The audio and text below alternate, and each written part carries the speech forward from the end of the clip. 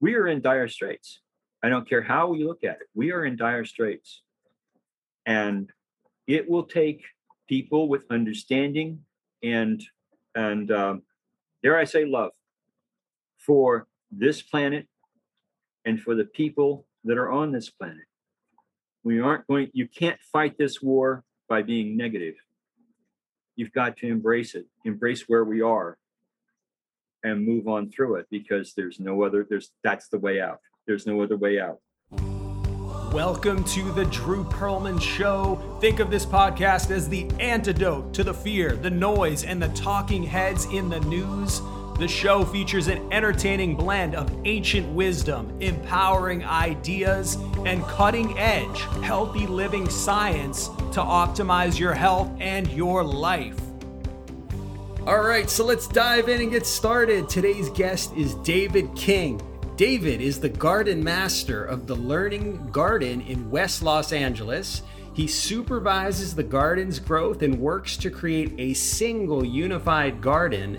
He teaches people that we will soon need to grow at least a portion of our food. And David was also featured in the wonderfully inspiring documentary, The Need to Grow. David, welcome to the show. Thank you, Drew. Appreciate it. Good to be here. Yeah, it's great to be with you. And David, I'd love you to start by just telling people a little bit about the Learning Garden that you work at in Venice High School. I mean, this is an amazing place. Just tell the listeners about the Learning Garden. Surely. Most of the grounds of the Los Angeles School District, you go in and there's cement from edge to edge, asphalted, whatever. It's not anything to do with nature. And at Venice High School, large high school, happens to just have 2.5, somewhere along in there, acres that are unused. And that's where they actually taught gardening classes. But the gardening classes only were 9 students or 12, 15, 20 students. 2.5 acres is a hard thing to fill up if there's 21 of you. I mean, it's a lot of work. So I was tapped. They had a space they put aside for a Chinese medicinal garden.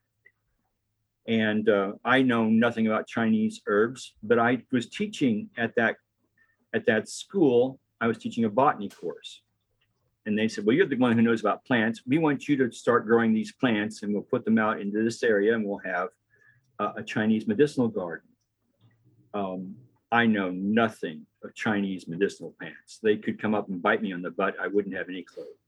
But I said, okay, I'll try that out. Now, mind you, I'm on the phone. I'm on the phone all over the United States going, hey, you've got a climate similar to this plant's climate. When do you plant it? When do you harvest it? How do I do this? And finally, we got some plants going, and I'm going out there. I lectured to them on how to start things from seed, how to care for plants, that good stuff.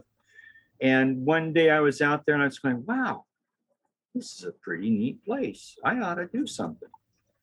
And so I just got a little sign that said Garden Master and tacked it up on the wall of this shed that was ready to fall down, and moved in there. And that was my office. And we started the Learning Garden. There was a woman who had 2 children in the school. They're now out of college. And she came along and she says, I've wanted this to be changed for so long. I've wanted this to be a garden for so long. And so with Julie Mann and myself, she's really technically the boss. I'm just the crew chief, right? And we have that 2.5 acres. Now, before we got it, they took everything out. They drove through with caterpillars and tracked vehicles, using that site to build another building next door. And so now when we've gotten the garden, you go down that far, about an inch, and it's like hitting rock. And what it is compacted soil. It's been that compacted. So right now, a lot of what we're doing is growing things to break up that soil. All soils in California, for the most part, do not have nitrogen in them. So we're planting nitrogen building plants, and also plants that can break up those clods, and bring about some sense of tilth to the garden. That's great. The whole thing just settles on one point, and that is that patience is required for gardening.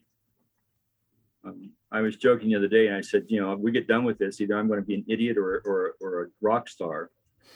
And but it's a matter of having patience. If you're patient enough with it, the plants will come around. And that is the way to do it, because that's the way it would happen in nature. That's how these plants are tied to us and tied to nature.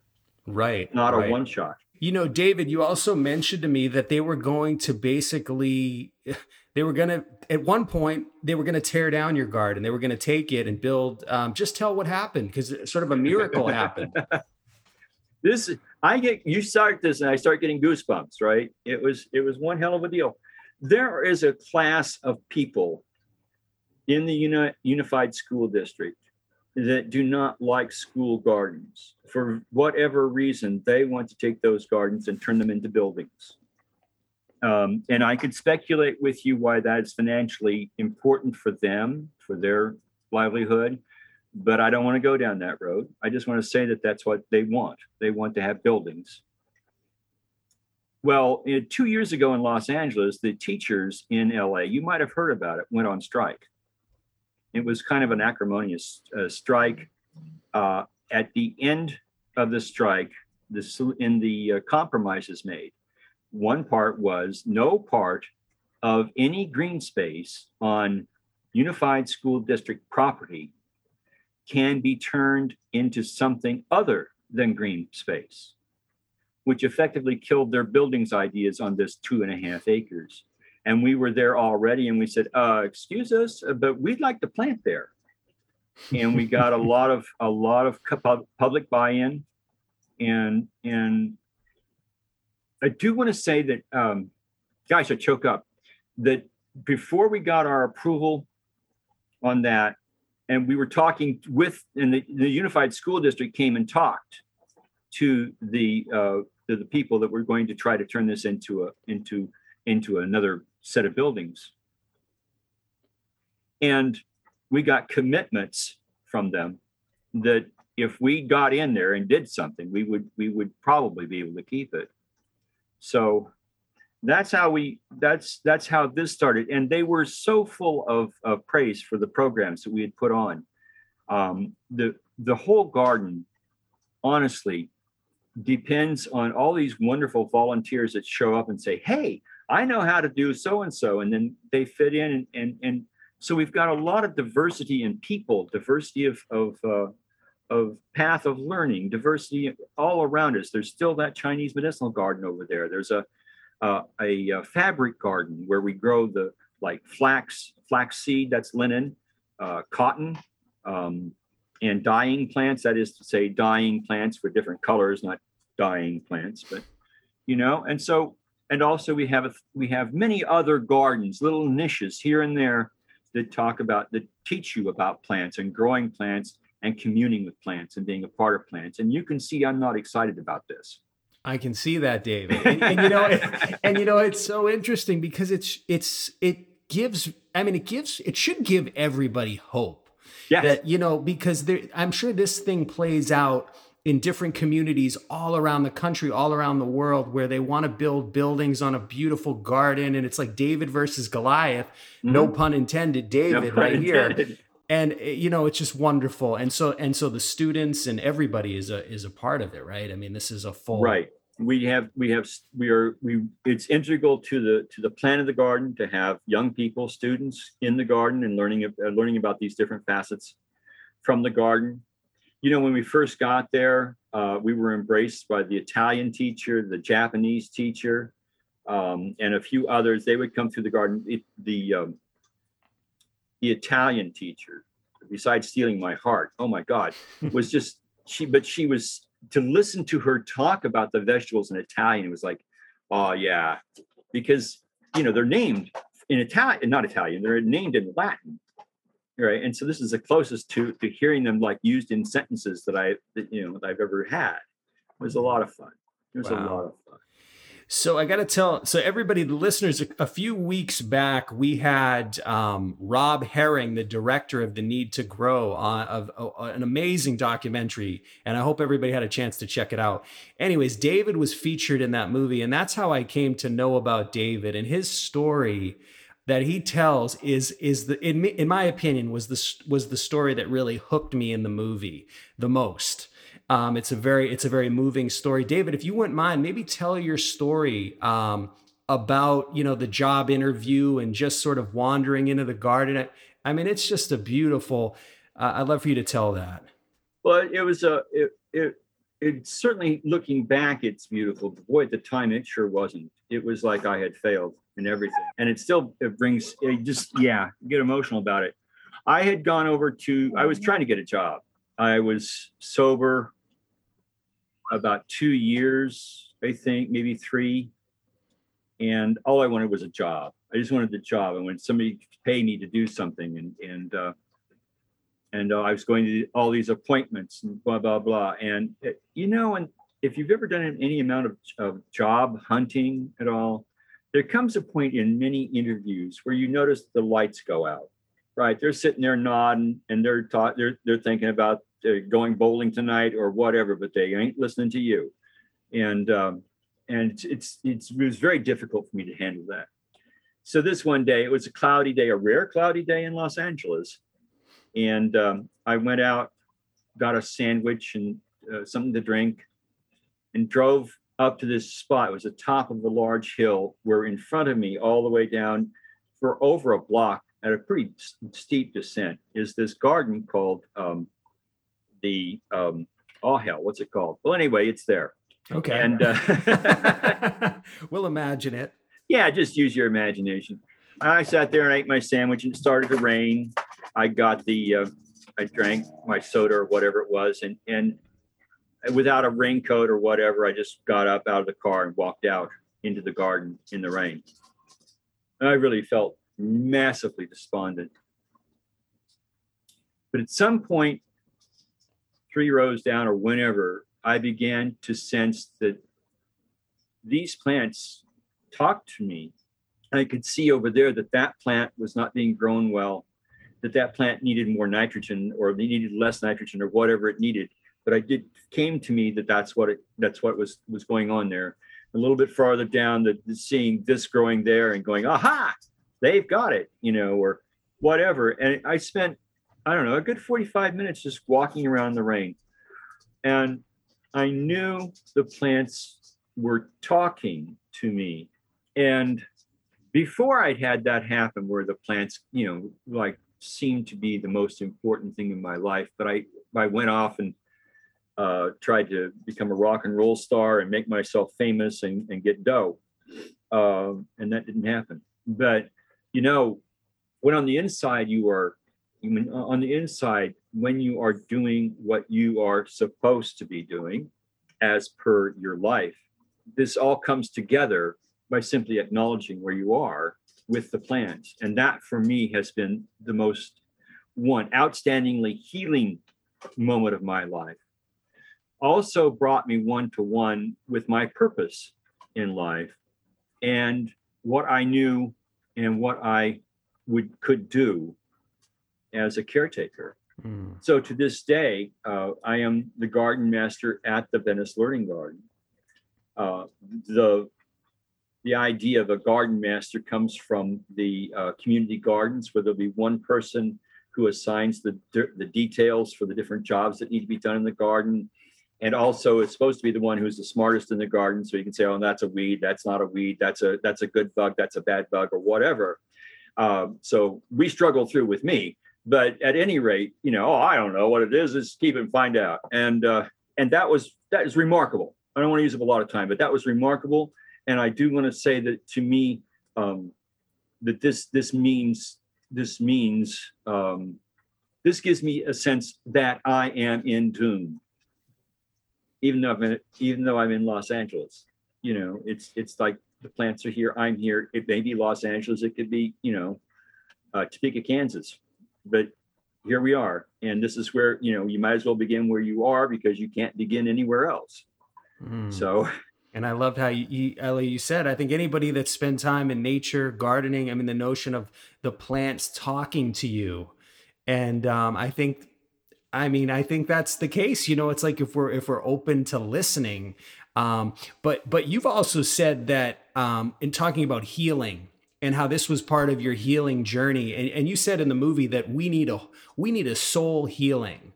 And I just love to get your sense of what you mean by that, David. How do we get this soul healing to happen individually and maybe collectively? Well, I think the soul healing happens collectively, whether we want it to or not. And I don't think you can do it by yourself, because I think one of the things that's most important, at least it was most important for me to learn, is that I of myself can do nothing, that I have to be a part of something in order to have the wholeness. How do I want to say this? That I can't achieve wholeness on my own. That if I was Robinson Crusoe, there would never be a healing on the island, because there wasn't anything to bounce it off of. There wasn't anything to reciprocate. You know, it's like if you have a thread, a rope, and you're throwing it up and throwing it up and throwing it up, there's nothing to hit. So you don't hit anything. And so, well, yeah, I think that's the most important thing I could say. It's more of a point of being open, available, rather than trying to push.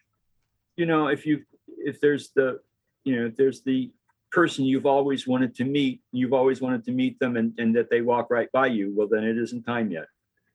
Right? I mean, and you can't say, well, that was a bad deal. No. Because we're ascribing too much power to the negative. And that's why you have such great leaders like Martin Luther King, right? That stands above and beyond because of his sheer willingness to put his hands in the fate. You get what I'm saying? I do. Absolutely.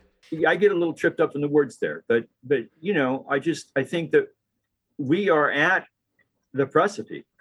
We're going to have, we are signed on, whether we like it or not, we are signed on for some very big changes.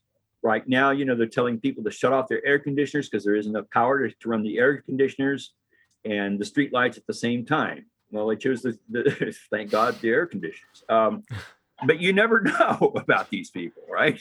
Absolutely. But I do see like places like Los Angeles being broke up into little communes, you know, and the main source of income is the vegetable, right? You know, you're out there bartering vegetables or fruits or whatever. You know, the wonderful thing is here, if we get the water in, we can grow anything here practically. Right. Absolutely. That's where I come from, and that's what I try to. That's why I am emphatic about we need to grow some of our own food. Absolutely. I mean, so we're in a time right now. I mean, where we got a glimpse of it during the beginning of this whole pandemic thing, and I think absolutely we're going to be forced, right, David? I mean, we're going to be forced to do it whether we like it or not. It's coming. It's coming, and just like the conditions under global warming, right? We can't go out and stick our finger in the dike, right? That's too big of a hole already, and we need concrete movement on those points. And to my way of thinking, that if we do not begin to scale back in this present time, shortly we will be forced to pull back, and that won't be nearly as pleasant. I'm not saying that giving up to begin with would be pleasant, but it'll be a lot harder when we're told, oh no air conditioning this year. Those things are in the pipe. They're in the pipeline. They're coming our way. And you know, I see a lot of children. I think, my God, what are their lives going to be like? You know, and these things weigh on me. I mean, I don't have any children of my own. I have plants, but that weighs on me to see this happening, and we're not changing fast enough. Well, you're absolutely right. And so, I mean, what do you think? So what do you think the learning garden, David, that you're doing has to teach us? Nature always works in plenitude. Nature always works with the best foot forward. I mean, nature does what it does. And if we watch what it does and emulate what it does, we would be better off.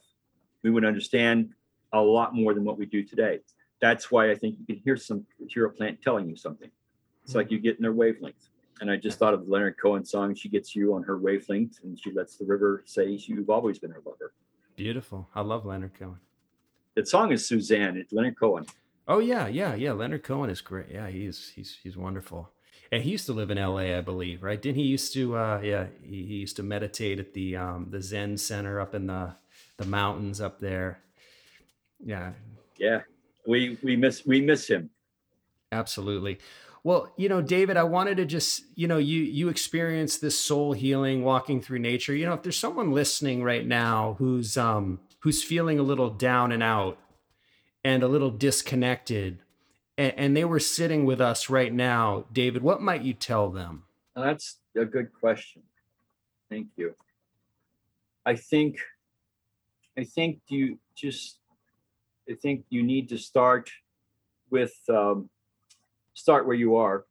There's a great quote about that. Start where you are because you can't start anywhere else. And I love that.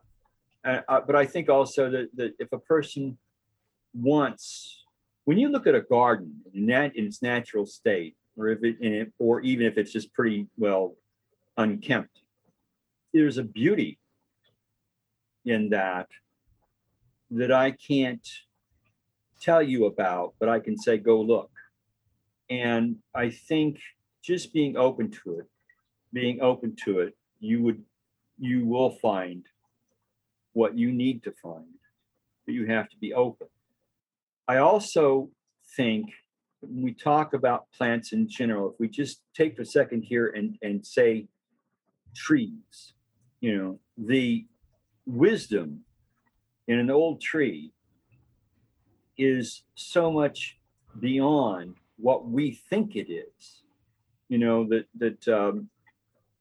As simple, like I taught this course in botany I was telling you about earlier, and one of the exercises we did was to go out and sit under a tree and try to imagine or to actually be at one with the tree. In other words, have the tree telling you stuff and you telling the tree stuff.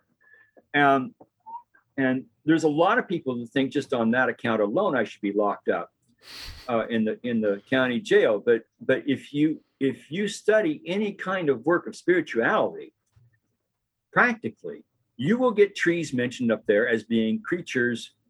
If you have a huge forest, and over on the east side of the forest, an insect arrives that's going to hurt the trees, is going to kill off trees. Within a matter of days, the message has traveled across the entire forest to the west end of the forest. And these trees, you can tell, are making antibodies to fight this insect, this infection, whatever it is. They're doing that. And there are trees here and there that will give themselves up to allow the rest of the forest to live. We don't see that in a forest because, one, we're not there. Right? We don't go to the forest, but if you're out in there, you can find this. And furthermore, when it comes to harvesting trees, I hate that word. When it comes to that, they're taking the biggest trees, which of course are the oldest, which of course are the wisest. Disagree with me or not? That is something we need to pay attention to. Absolutely. Absolutely. Without question. You can see I get excited about these things. I can see it. I do too. This is great. So David, something else that you do that people should know about is you're a seed saver. Yes. And you maybe talk about your seed library and why it's so critical for, to be saving seeds right now. There's the organization is the Seed Library of Los Angeles, which we affectionately call SOLA. in 2010, towards the end of the year, I had been reading up on the loss of seed diversity, and I sent out a letter to about 2,000 people in the LA area. Maybe it's a bit fewer than that, asking them if they were interested in forming a seed library. And then to meet on this Saturday in December of 2010. We had about 40 people, which I thought was amazing because it was raining, right? And it was cold. And the only meeting space we had was outside. So we're outside in the cold and we're talking seed saving. The one thing that I want more than anything else, we started the seed library and I was the chairperson, and I want it to be clear that I never expected to be the chairperson, that I want people to join in and be the chairperson. Right now we have a lovely young lady, Azita Jolie, who is our chair. But the pandemic really threw a wrench in us. We were having tough times before that, and it continues. We still haven't gotten over the COVID thing yet. But here's the deal. If you look at there's a chart, National Geographic, starts at the bottom with these labels of different vegetables that we eat. And the graph has different sizes of colored areas that show how many, not species, how many types of vegetables we had in diversity, right? Like, I think it was like 216 different kinds of beans, right? That sort of thing. And it comes on up to the top where it shows the amount of diversity we have today. And the disappearance of so many cultivars is scary. You start out with something like 300 different kinds of corn that have been grown commercially, and then come up to today commercially to 12 different kinds of corn. This is the nature of hers a vacuum, and nature deals in diversity. Diversity, planting similar things, but not the same things, taking care of the same things, making sure those seeds are brought through to the next generation has been a part of the history of humans in this planet from the very first time we came out of the goo. And I would say that some haven't come out of the goo yet. But starting in 1930, we had the stability, the most incredible stability of vegetable varieties, and there were bunches of them. But come to today, very few are left over. In the 1930s, farmers could buy their seeds finally from a seed store. Prior to that, they saved their own seeds. They, in fact, were very proud of the seeds they saved. Right? They made certain that these seeds weren't corrupted, that these seeds were what they said they were. And corn is a good example because corn is wind pollinated, which means it's promiscuous as hell. And so that's corn for us. And so many other things like corn, where the abundance down to nothing. And at that time, then, companies began to realize that they could make a better profit if they were selling hybrids. And what we're specifically talking about are first-generation hybrids, where you take mom corn and dad corn and combine the two according to, what this one does, what this one does, you put them together and they do better than those two. And this is called a hybrid, hybrid, hybrid. A hybrid corn, however, cannot be reproduced by itself, because they've made this cross using techniques that don't exist in nature. There's no way you're going to have this happen in nature. So you get this super plant, and it grows really good. However, it's also very weak. As a consequence, you pile on the fertilizers, you pile on the insecticides, all that sort of thing to get your crop through to fruition. And in those three acts, you are doing what no farmer in history has ever done. And we are losing diversity. One of nature's strong points, diversity. One more time, diversity. Secondly, you are killing the soil. The soil exists as a home for seeds, in that it has worms, it has bacteria, it has many different kinds of critters living in that soil to help they help that corn grow to fruition and have a good stalk and good harvest. But you kill them, and then you replace them with nitrogen, just liquid nitrogen or whatever, and you do all these things to get a good harvest or a great harvest. But it's not sustainable. It's not sustainable. You can do that for as long as you think you can do that, but you're losing the soil. We have deposited so much of Iowa's farm soil down in the Gulf of Mexico via the rivers that run down there to the Gulf of Mexico. And we're now scraping the worst possible soil that we could possibly have gotten. And it's thanks to our own misunderstanding of how to handle soils and fertilizers. And it's a problem. I hope I can impress whoever's listening to this. I hope I can impress upon you that the loss of that topsoil is one of the most devastating things that has happened to the United States since we guys showed up. And you're going to see it jump over in the next couple of years, 10 years maybe or so, to the Ogallala aquifer, which is losing water. And now the water is getting down below the plant roots, where plant roots can get it. And that area, if you drive through it during harvest time, is the wheat fields of our country. We are in dire straits. I don't care how we look at it. We are in dire straits. And it will take people with understanding and dare I say love for this planet and for the people that are on this planet. You can't fight this war by being negative. You've got to embrace it, where we are, and move on through it, because that's the way out. There's no other way out.